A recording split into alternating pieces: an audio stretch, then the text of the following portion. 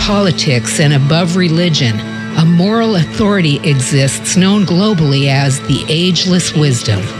It is the study of consciousness, the mystery of awareness, which cannot be measured, yet will not be denied. Stay tuned as we explore consciousness, the fundamental nature of reality. Welcome to the Ageless Wisdom Mystery School with Michael Benner. Hello, friends, and welcome to the Ageless Wisdom Mystery School on 90.7 KPFK in Los Angeles, streaming for the world at kpfk.org. And, of course, we're a podcast. We even post on YouTube, but always are happy when you join us live Tuesdays at 1 o'clock and join the group mind here on KPFK. Great show for you today. We're going to continue our discussion of consciousness and the idea that, like a fish in the ocean, we're immersed in a unified cosmic field of awareness. And what are the implications of that? My God, what does that mean? Whether we approach it from a spiritual point of view, monism, or what's come to be called panpsychism, that type of interest or intrigue, or if you come at it from quantum physics, there's a growing, burgeoning awareness here that things are much more than they appear to be. And there's one fellow whose name has come up several times this year with other guests, and we have the good fortune of having him with us today on KPFK. He's the chief scientist of IONS, the Institute of Noetic Sciences, Dr. Dean Radin. Dean, good afternoon, and welcome to KPFK. Thank you. Glad to be here. Why don't we start with your background and your interests? You're best known, I think, for your most recent book, Entangled Minds, and your study of extrasensory phenomena. I guess that's still the best way to refer to clairvoyance and telepathy, so-called remote viewing, and these intuitive hits that we get sometimes that the phone rings and instantly you know who it is, or you have a premonition perhaps, or a prompting that something is going to happen. And it seems the more we honor that stuff, the more likely it is to happen. Jung called them synchronicities and suggests they have meaning.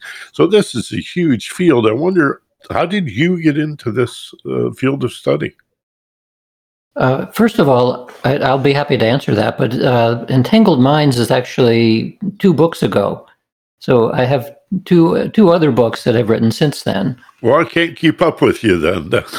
Entangled Minds is the one that caught my attention. So yeah. We'll talk about all of them if that's okay. Sure. So my interest in things about psychic phenomena and mystical experience was mainly sparked by reading probably a few too many fairy tales when I was a kid. It was before the time of Harry Potter, but it would be along those lines, reading about magical powers, which of course all kids are interested in, and presumably a lot of adults too. What often happens when people become adults is that they drop what they perceive as childish ideas, like magic. I did not drop that interest, because when I was around 14, I ran across a book that was talking about how scientists were studying whether psychic phenomena were actually true. And it was talking about J.B. Rhine at Duke University and others at the time, back from about the 1920s to the 1980s almost, where psychologists, experimental psychologists, and physicists were using scientific methods to see whether the stories that are found throughout history about various kinds of psychic effects, whether they were appropriate to be studied in the laboratory. The answer is yes. And what the results are of these studies. So that immediately caught my attention because I had been interested in technology and science and all of that whole realm, even as a little kid. And we were discussing earlier, we have a common interest in ham radio. And that's what led me initially in college to get first a bachelor's and then a master's degree in electrical engineering. It was that interest in making stuff, electronic stuff. And then I decided after my master's degree that I actually wasn't that interested in becoming an electrical engineer. I just wanted to know how it worked. So I decided that maybe that wasn't a great profession for me. I'd like to know how all kinds of things work. So I switched into experimental psychology, mainly because I wanted to know more about how would you actually go about testing things having to do with the psyche. And behind the scenes there, I was always interested in how do you test psychic phenomena. And so I figured, okay, I can do that with experimental psychology and learn at least research methods. And then with the engineering background, I figured I could maybe make experiments myself. So I actually started doing that in graduate school. And I never forgot the excitement that children feel when they read these stories, which are stretching the imagination. And knowing then how to actually do experiments, I started to do them. I went on to get conventional jobs because I had to make a living too. So I worked at Bell Labs for a while, later was recruited by a program being sponsored by the US government, which was classified, which was doing psychic espionage. This was during the Cold War. And so that taught me two things. One was that there are legitimate scientists at real places who are interested in these topics, that experiments can be done, that they find interesting results. And while the classified environment was peculiar for me because I had never worked in that kind of context before, it was also eye-opening because I had a chance to meet people who had exceptional skills in this domain, especially remote viewing skills. And it wasn't simply that we're able to get interesting results in the laboratory, but they were engaged by various agencies in the government to do operational missions. They were getting real intelligence that was used for missions. And some of the agencies came back many, many times, dozens, over 100 times for additional information. So while we didn't always know the full parameters of a mission that somebody was working on, the fact that they kept coming back for more information was a confirmation of what we were seeing in the laboratory, namely that some people are very talented in these domains. And then from a scientific perspective, it's extremely challenging to try to figure out, given the rest of the way that we know the world works, how do we fit these psychic skills into that? And so one of the reasons I've stayed in this field of research for almost 40 years now is trying to make that, to reconcile, given what we know about the world, as best as science can tell us, something very important is missing. So I've been on the track, and my colleagues are as well, to find out what have we missed in terms of the usual approach that science takes to try to understand the role of the mind in the physical world. That's what it really comes down to.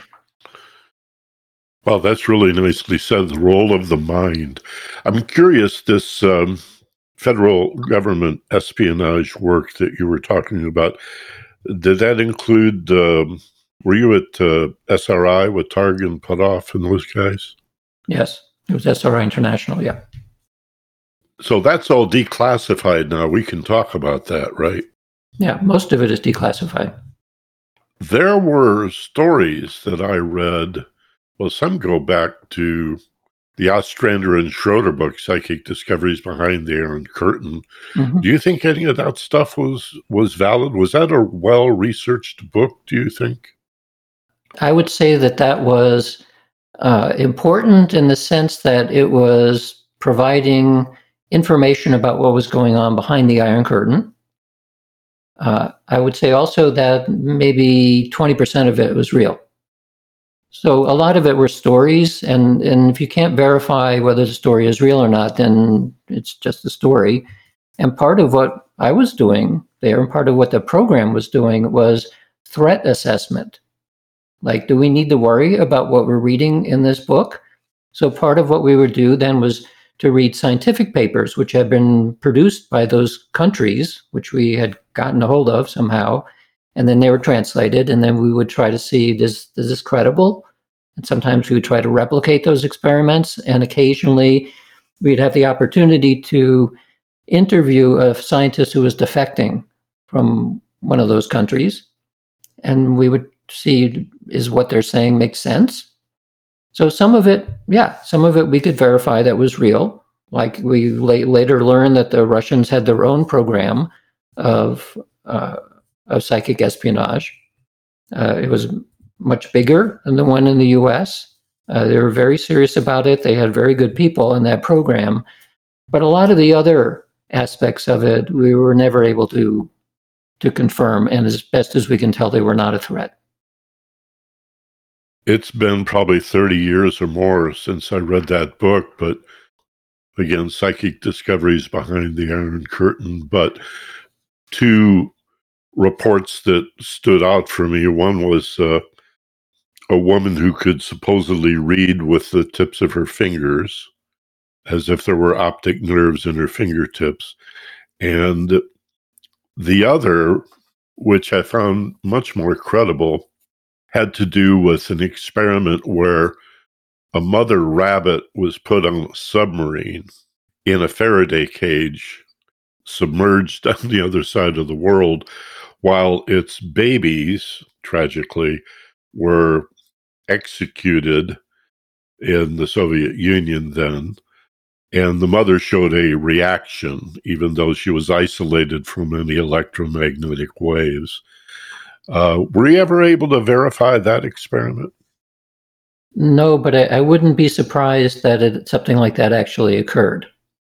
So I'd never found a paper trail that said this definitely happened, but we did know that the Soviets at the time were much more interested in, besides an interest in remote viewing, they were interested in remote action. So what you're describing would be in that class. Could you affect another living entity's physiology from a distance? So they were doing that, whereas in the U.S. we didn't do those experiments. Well, what I found intriguing about it at the time as a young man was that, and we've already touched on the fact that we're both intrigued by radio and the idea of RF, or radio frequency waves, emanating out through the ethers. It's such a magical thing, and yet we know that energy dissipates over space. We even know the inverse square formula for the extent or degree to which it dissipates. And yet, I think it was Upton Sinclair that even wrote a book called Mental Radio, where he was suggesting such things. And yet, here we have this rabbit in a Faraday cage, like a lead-lined cage, so there's no electromagnetic waves can reach it. And it's submerged in the submarine, allegedly, and very far away. It seems psychic phenomena has no respect for time or distance, for space. That is right. And that is why it's so interesting. So up until the development of quantum mechanics, it was thought, and some still believe, that these kinds of effects cannot exist. It would be impossible because the physical world does not allow for those kinds of connections. But we know that with quantum entanglement, that there are connections that transcend space and time. They're not electromagnetic. They're not any of the known forces, but nevertheless, it's a thing. And now it's no longer a question that entanglement is a real thing. So it raises the possibility that what we see as psychic phenomena, which are all about transcending space and time, except at experiential level, what we see there might be related in some important way with what we're learning about the deep nature of physical reality. And I think that it's not a coincidence that the strangeness in quantum mechanics is, as I said, things that transcend space and time, connection somehow. You find exactly the same thing, which is the weird part of psychic phenomena, that there are connections that transcend space and time. In addition, in quantum mechanics, you also have an observer effect. Whereas if you observe a quantum system, its behavior changes as compared to when it's not observed. And you see the same thing for psychic phenomena as well, where people will claim that they can mentally cause things to happen at a distance. And so you can recast that into terms of consciousness that is focused on a physical system will cause that system to change, just like in a quantum sense. And so the many experiments done on both sides of those two kinds of phenomena, remote perception and remote action. And the evidence, I think, is pretty clear that the phenomena do exist. When it comes to anecdotes about people's experiences, there's a long due diligence list that you go through to try to figure out what is that experience. Well, it could be coincidence, and in many cases it is coincidence. It could be misperception, it could be confabulation, it could be a whole bunch of things. And so the reason why we take these phenomena into the laboratory is specifically to rule out all of these possible loopholes in terms of interpretation. So when we see something like an effect similar to the rabbit story, except we use humans, we're not trying to kill anything, we simply want to see whether the feeling of being stared at is a real phenomenon, right? If somebody is staring at you over a closed circuit TV and you have no idea when they're staring at you, and yet you can see a physiological change in the person who's being stared at, and we do see those effects, that suggests that the rabbit experiment, at least in principle, could have worked. Whether that thing in particular was actually done is another issue. Let's follow up on that. I think that's fascinating. I've seen it called gaze detection. And I read someplace that someone or some group believes they have located specific neurons in the brain that account for this awareness that somebody is staring at you, even though you are looking in the opposite direction.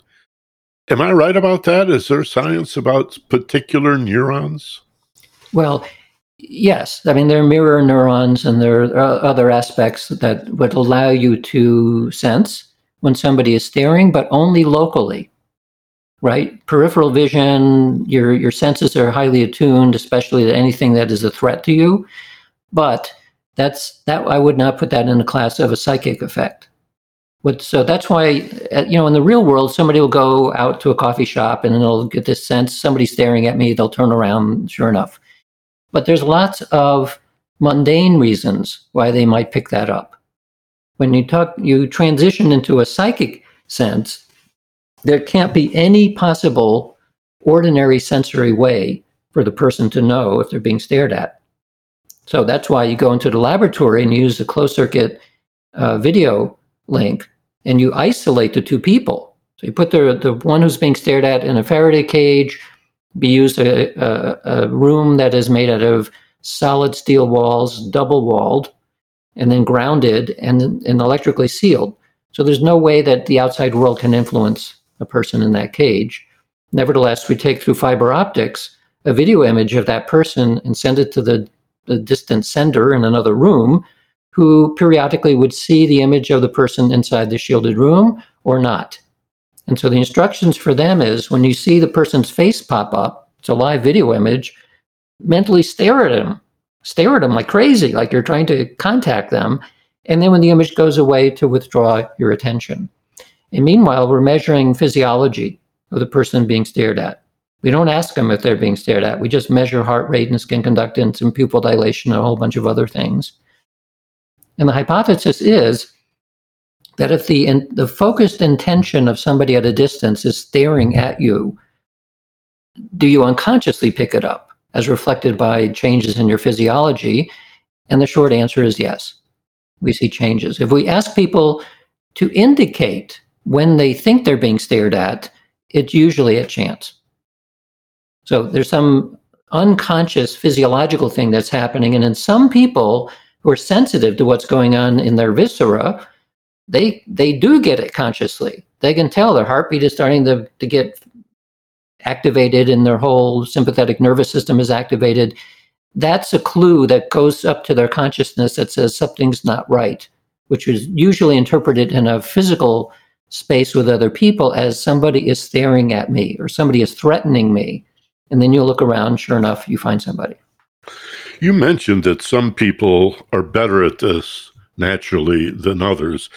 And so I suspect, since we're all unique physically, we have DNA proof of our uniqueness and fingerprint evidence.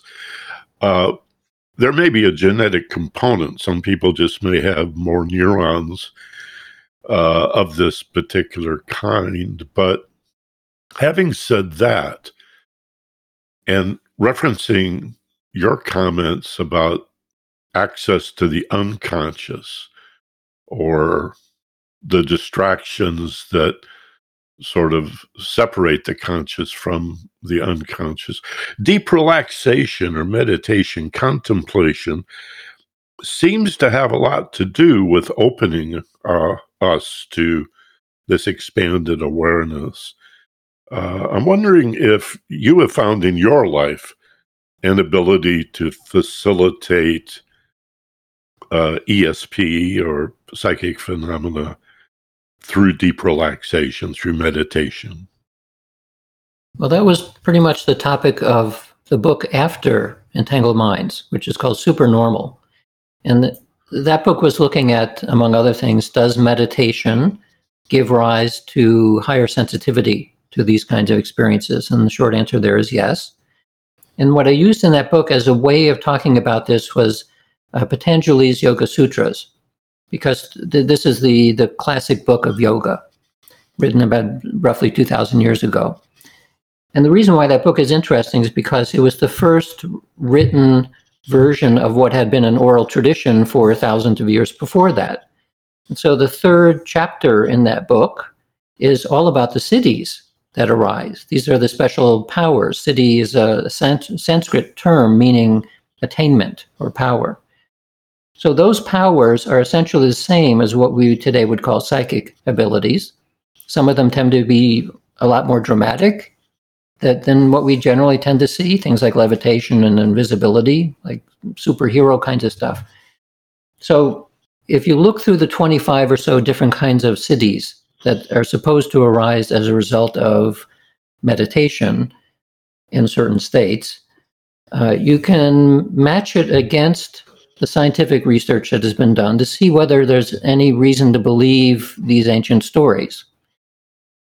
And the answer is yes, that some of the siddhis, the elementary versions of siddhis, are precognition, clairvoyance, telepathy, that sort of thing, all of which there is a large body of evidence saying that those things were real. What's interesting then is that, well, what about all of the other siddhis? We're talking about a siddhi where you become as heavy as an elephant, a siddhi where you become as light as a feather, a siddhi where you understand completely the nature of the cosmos. A huge range of different kinds of powers that we don't ordinarily associate with psychic awareness. But you figure if the elementary siddhis we can verify through modern scientific methods, maybe those other ones were real too. Maybe the reasons we don't generally see them is because the people that gain those abilities are, first of all, lifelong meditators, and second, they're also very naturally talented. Because it actually says in the Yoga Sutras that the siddhis can be achieved through meditation or through an act of birth, which means you some kind of genetic inheritance, or certain kinds of drugs, psychedelics. And all of this seems to be true today. If there are people out there who can levitate, I would love to see them do that, or have the other incredible siddhis. So at this point, there remain stories, but at least with an opening of, well, there's some reason to believe it may be more than just a story. Boy, I love this. This is just so fascinating. My guest is Dr. Dean Radin. He is a scientist, an empiricist, and yet has expanded his study into this magnificent field of being everywhere equally present, this idea of the ocean of consciousness. He's the author of a number of books. We've been talking about Entangled Minds, which I thought was the most recent, but it turns out I've fallen behind. He has a couple of more we'll talk about right after this short break. Stay with us. Dr. Dean Radin is my guest from IONS Institute, and we'll be back right after this. You're listening to 90.7 KPFK in Los Angeles. And we're back with the Ageless Wisdom Mystery School on 90.7 KPFK. Dr. Dean Radin is my guest today. He is the chief scientist at the IONS Institute that was set up years ago by the astronaut Edgar Mitchell.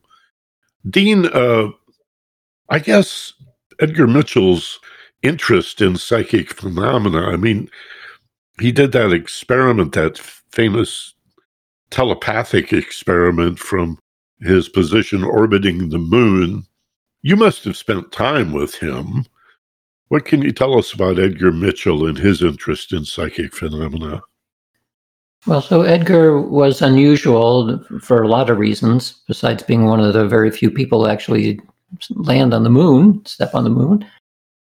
He was courageous enough, as reflected by being an astronaut, I suppose, to counter the status quo, which said these things don't exist, or you shouldn't study them, or for one reason or another, why in the world are you doing this?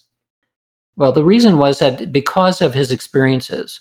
So when he was coming back to the Earth from the moon, way he put it is he had the window seat, because his job is essentially over. So he had the ability to spend a few moments to look out of the window, and the spacecraft was rotating so it wouldn't get too hot on one side.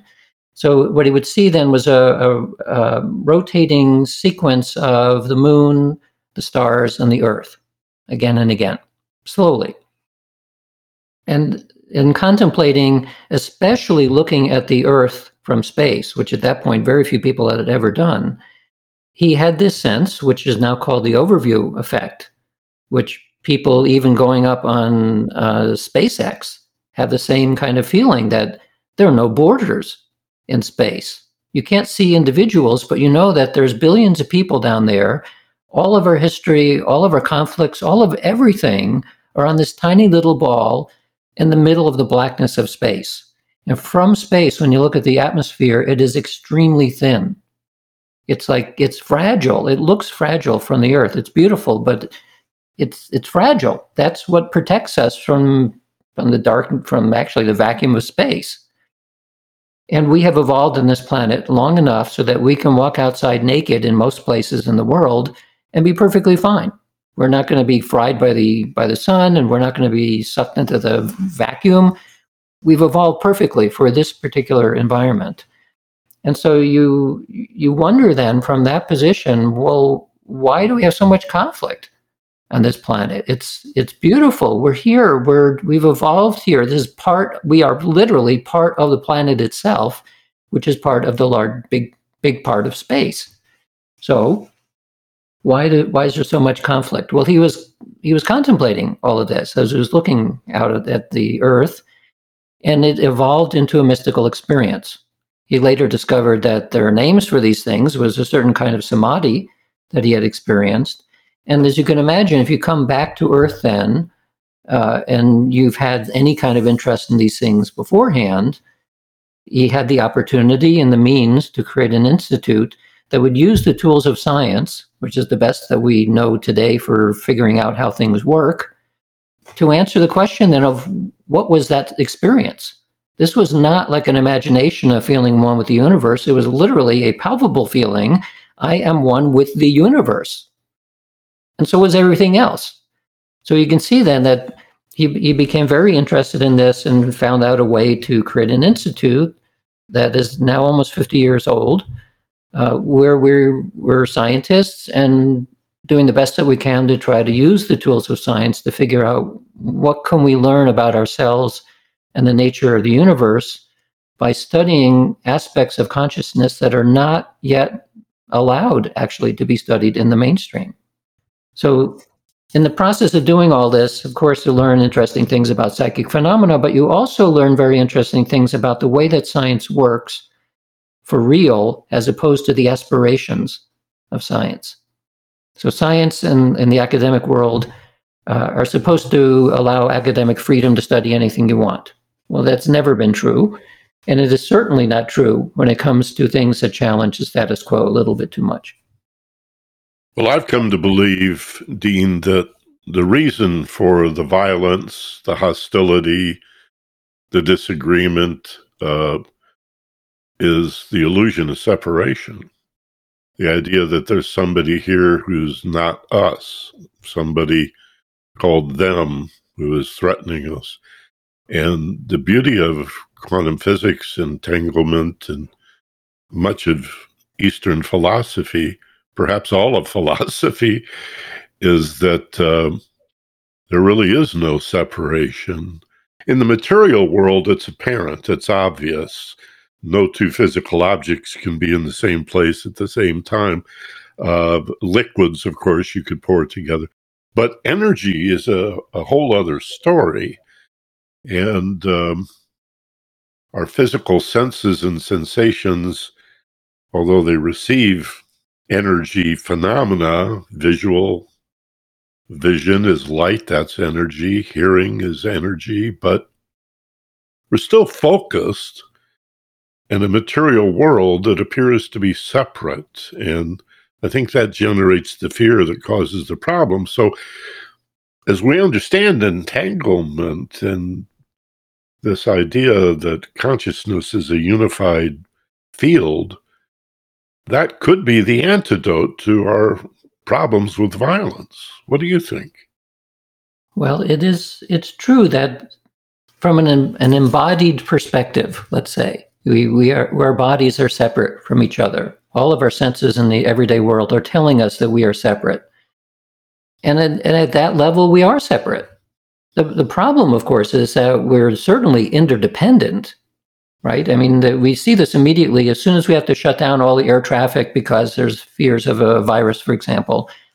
The interdependence disrupts supply chains around the world.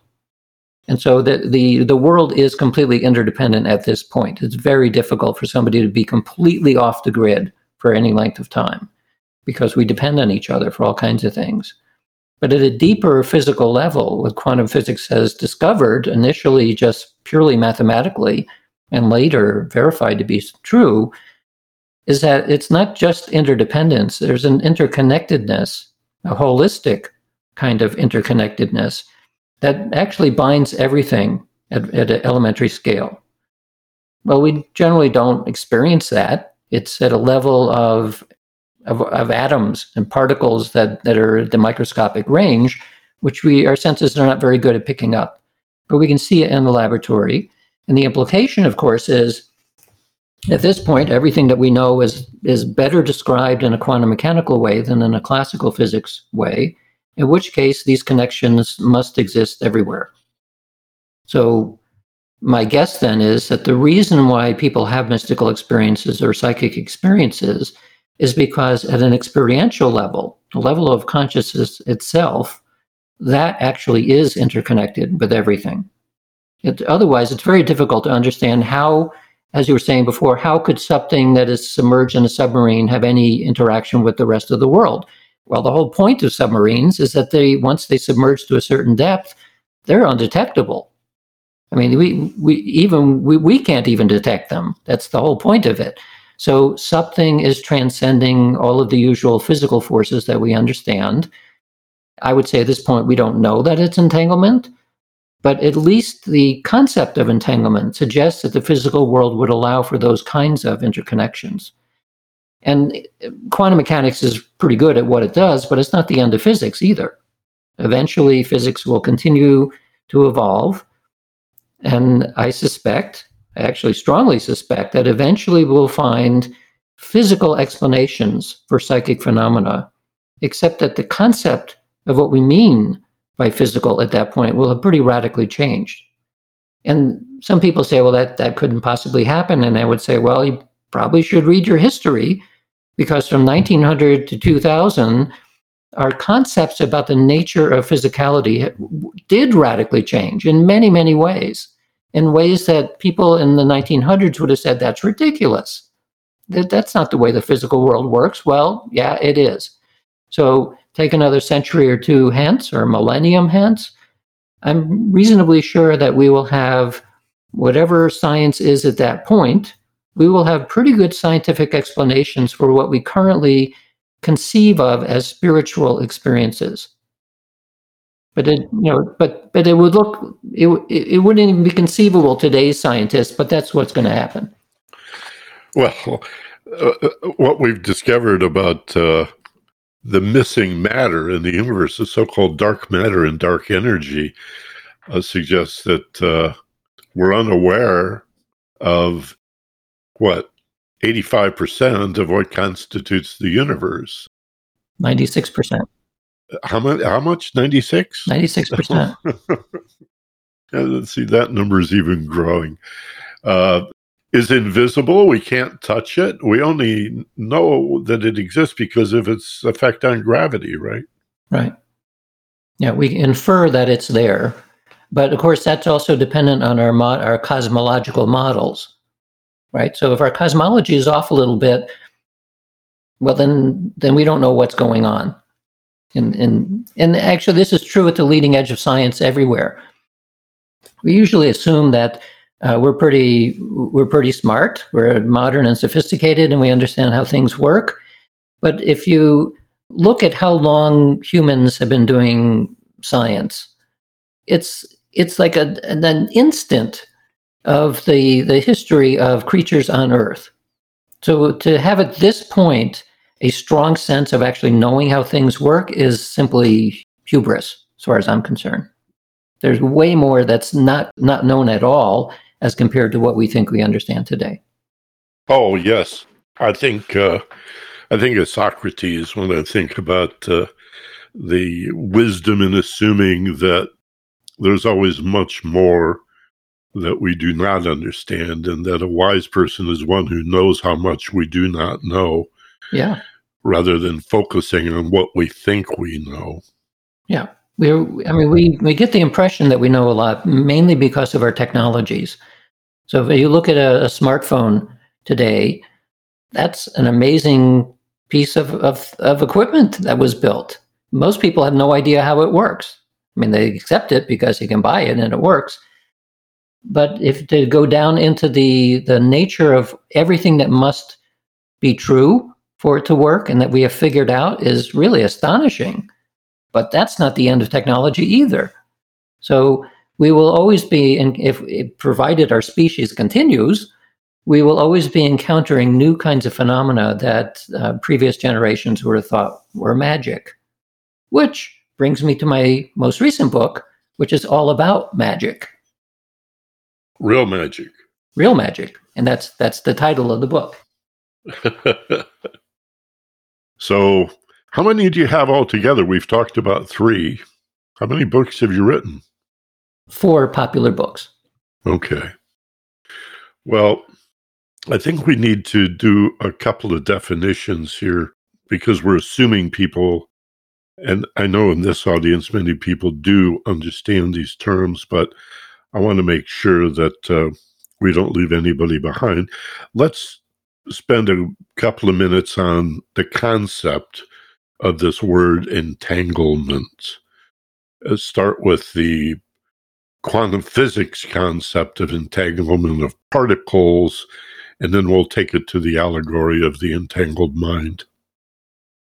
So entanglement within physics was a term actually translated from a German term by Erwin Schrödinger, who came with this idea that if the mathematics of quantum theory are correct, then when particles interact, the description of the interaction creates a new term mathematically, which suggests that there's a piece of each particle which is now part of each of the particles. It's a part of the idea of a superposition or a mixed state, where 2 particles seem to be independent, like 2 bodies are independent, but they interact in some way, and then they separate. And the separation, there's still some aspect of themselves that are connected. So initially it was thought, well, Einstein, in fact, thought that this was spooky action at a distance, which was disallowed by classical physics anyway. and also disallowed by relativity, because it suggested that there were connections between things that seemed to be instantaneous. That's what was suggested by the mathematics, and that would violate relativity. So Einstein didn't like that very much. But in the modern world, since the 1970s approximately, experiments have been done to see whether in elementary particles like photons and electrons, once they interact and then they separate, are they still connected in ways that are absolutely not described by classical physics? And the answer is yes, there are those connections. It's sometimes thought, though, that the reason why it seems to work in quantum mechanics is that a quantum particle doesn't have properties until it is measured or observed. So this is one of the many strange things about quantum mechanics. So it would not be correct to say that the two particles have separated and you tweak one and the other one responds. It's not quite that simple. It's more that if you have two particles, you separate them. As long as you don't observe them yet, once you do observe one of them, and you in the process of observing, it will create a property, like a spin or a polarization or some other aspect. Once that property is established, if you look at the other one, it will show the opposite property. So if it's spinning one way with one particle, the other will spin the other way, and it's always that case. So somehow the second particle knew that the first particle had produced a certain property, and the other one will produce the anti-property. This brings us to the double slit experiment, which I've pondered for years, and it just continues to confound me. The idea that if we pass one of these electrons or photons through a board or a card with a double slit, that we get an interference pattern suggesting energy on the back wall until we observe it. If we put an electron detector, then it acts like a particle rather than an energy. And my mind always asks, how does it know? Yeah, we don't know how it knows, but it is the simplest way of describing or demonstrating the observer effect. Something about measurement changes the nature of the elementary world. So for the past, since 2008, I've been running experiments using a double slit system, and experiments to see if you simply assign somebody to mentally observe what is going on when the photons are approaching a double slit, would that change the interference pattern? And the answer is yes. So I've done, 18 or 19 experiments of this type using different kinds of lasers and different apparatus with single photons and with continual beam photons, lots of different variations. And in almost all of the experiments, you do see evidence that the interference pattern changes when people observe the system indirectly. What I mean is that you can't see a photon. I mean, you can if you wait long enough and you're dark adapted. But the way that you connect to the system in this case is we have a metric that measures, looks at the interference pattern and decides how much double slit interference is actually happening right now in this interference pattern. There's a variety of ways you can do that. You can measure fringe visibility, you can do Fourier transforms, all kinds of stuff. But you can get a measure in real time as to how much double slittiness is going on as compared to a diffraction pattern, and you give that as feedback to the person. So if you're involved in the experiment and you're looking at a line graph, which is showing how much double slit activity is happening, and you're asked to make that go down, like pay a lot of attention to it as though you were a photo detector, could you make the interference pattern go away? Well, the answer seems to be yes, it can. It's not easy to do these experiments, but nevertheless, they work. So what my logical brain tries to inform me is that I'm trying to be deductive about this. Help me out. Am I to presume then that what appears as a particle, a photon, a little energy packet, an electron, which we think of as some very, very tiny subatomic particle, still some sort of matter, is actually an energy vortex, a little packet of energy with no real material substance unless and until it's observed. And then it becomes solid? My God, is that what we're saying? No, it's not that it becomes solid, but rather that it gains properties. All elementary particles don't have properties yet. We find it's difficult to think about because in the everyday world, everything has properties to it. I mean, it has a certain color, certain weight. All of these things are properties of objects. Mass, you're talking about mass, right? Not only mass, but we're talking literally about, does it have spin? Does it have charge? Does it have, in a larger sense, does it have a color? Does it have a frequency? All of these things are properties which we use to describe how an object is. So at the quantum scale, these are not set. This is one of the reasons why people are so excited about quantum computers, because in the process of computing with these kinds of objects, they initially, before they're observed, they have all properties, all possible properties.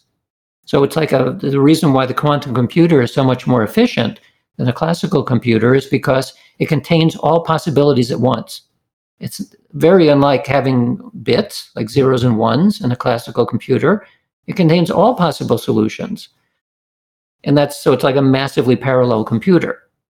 Well, that is the reason why technologies are now taking advantage of this strange aspect of the quantum world where particles are not yet set into a particular set of properties or not. So somehow, in this case, these experiments that I were talking about with the double slit system, if clairvoyance is a real thing, and you could mentally see something happening even down at the quantum scale, you could, in principle, use your imagination or use your remote viewing ability to see what was happening to photons.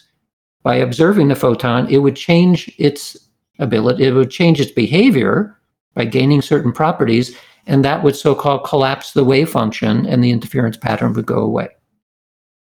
Let me ask you to do the impossible, Dean, because we're almost out of time here. In a sentence or two, tell us, what is reality?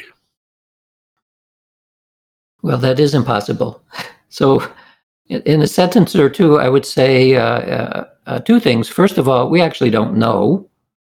And second, we make models of what we think reality is based on the behavior of things that we can push around. And so I'm talking about theories. Our theories are explanations about the nature of reality. Theories within science, and this is way more than two sentences, I'm sorry, but I can't do it any less. Scientific theories are really good at describing how things work, usually at a macro scale, but increasingly at a micro scale too. And then we project, based on inferences of those theories, what reality must be. And a lot of it is pretty good. Like we probably live on a planet that's out in the middle of space and at the edge of a galaxy and all that. There's probably all of that is correct. But huge amounts of the nature of reality are either not perceived by us at all, as you mentioned before, things like dark energy and matter. We have no idea what that is, or even if it's real at this point. And worse than that, we really don't understand the nature of consciousness. And so the esoteric world always imagines that consciousness is really the most fundamental thing, after all. It's more fundamental than the physical world. And if you listen to mystics, mystics will always describe, give me a one-word answer to what the reality is. They'll always say love. Love is the thing that binds everything together. Well, that's not very satisfying if you have a scientific mind and you want to know, well, what are you even talking about, love? But that's like the best that you can come up with as an explanation from looking at the reality from the inside, right? Science looks at reality from the outside, and consciousness somehow is getting it from the inside. And we don't know how to connect those two yet. But eventually, I think we'll get there. And we'll have a much better explanation, but I still don't think it'll be done in two sentences. I think anybody who owns one of your books, Dean, must own all of them, because this is just so captivating, so absolutely fascinating. And I think you do a marvelous job of bringing this really complex science to the world, and I want to thank you for that. How can folks find out more about you? If you have events coming up or a newsletter, a website, I'm sure they can Google your books and find them everywhere, but as a resource, how can people find out more about what you're up to? Well, two things. One is my website is deanradin.com, and I work at the Institute of Noetic Sciences. So the website is noetic.org, noetic.org. All right, perfect. Dean Radin, our guest today on the Mystery School. Thank you, Dr. Dean. I really, again, I'm gobsmacked. This is just so exciting. We've just scratched the surface. I hope we can do this again. And again, thank you for your contribution. You're welcome. We'll be back with a few final comments on KPFK. This is the Mystery School. Stay tuned. Thanks for staying with us. This is the Ageless Wisdom Mystery School on 90.7 FM for all of Southern California. This is KPFK, and boy, I really liked that interview. I mean, we just scratched the surface. There's so many questions that I wanted to ask, but I guess what's becoming increasingly clear to me when I look at the interface between mysticism and quantum physics, empirical, hardcore real-world physics, right, of the quantum type, the subatomic particle. What stands out about all that research, 100 years of research, is that it appears that particles only have properties when someone puts their attention on them. Only when there is some awareness at some level of the existence of a particle does it then gain properties, mass and color and spin and polarity, and as Dr. Radin was explaining. Well, it occurred to me, maybe I'm stretching the metaphor a bit, but isn't that like KPFK and our relationship with our listeners, since we're a listener-sponsored radio station? If you're not aware of us, we don't exist. Our existence, said another way, is a function of your awareness. That would be your understanding of what this radio station is all about. In all of its diversity, over 100 radio shows a week, just an amazing array of progressive programming on so many different issues and perspectives, representing the most diverse community that we can possibly represent. But we need your support. Again, if you don't put your attention on us, if you don't look for us, we're not gonna, we'll exist in a sense, but we won't have any properties, right?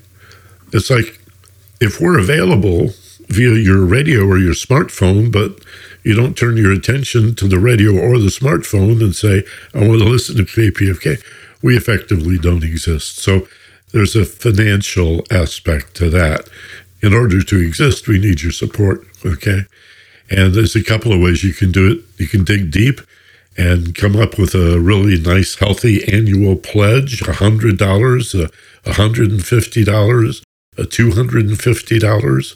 Or I like the pay-as-you-go plan, where for pennies a day, you can make a significant contribution to KPFK. Just go to kpfk.org/donate right now. Just get into kpfk.org and mouse over the banner and look for Support KPFK. And then in the drop-down, you'll see Sustainers Circle. And in just a few clicks of the mouse, you've chosen a monthly amount that's taken out of your account, and which appears, of course, in your online banking. Or you can call 818-985-5735. It's 818-985-KPFK. And one of the nice people in the phone room will take your contribution or your donation with all major credit cards. This, of course, is all tax deductible because we're a charity.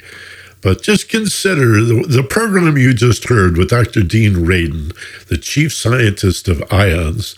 In order for particles, subatomic particles, the basic fundamental building blocks of all that is, if These seemingly solid particles need to be observed in order to have properties. To really fully come into existence, someone or something has to be paying attention.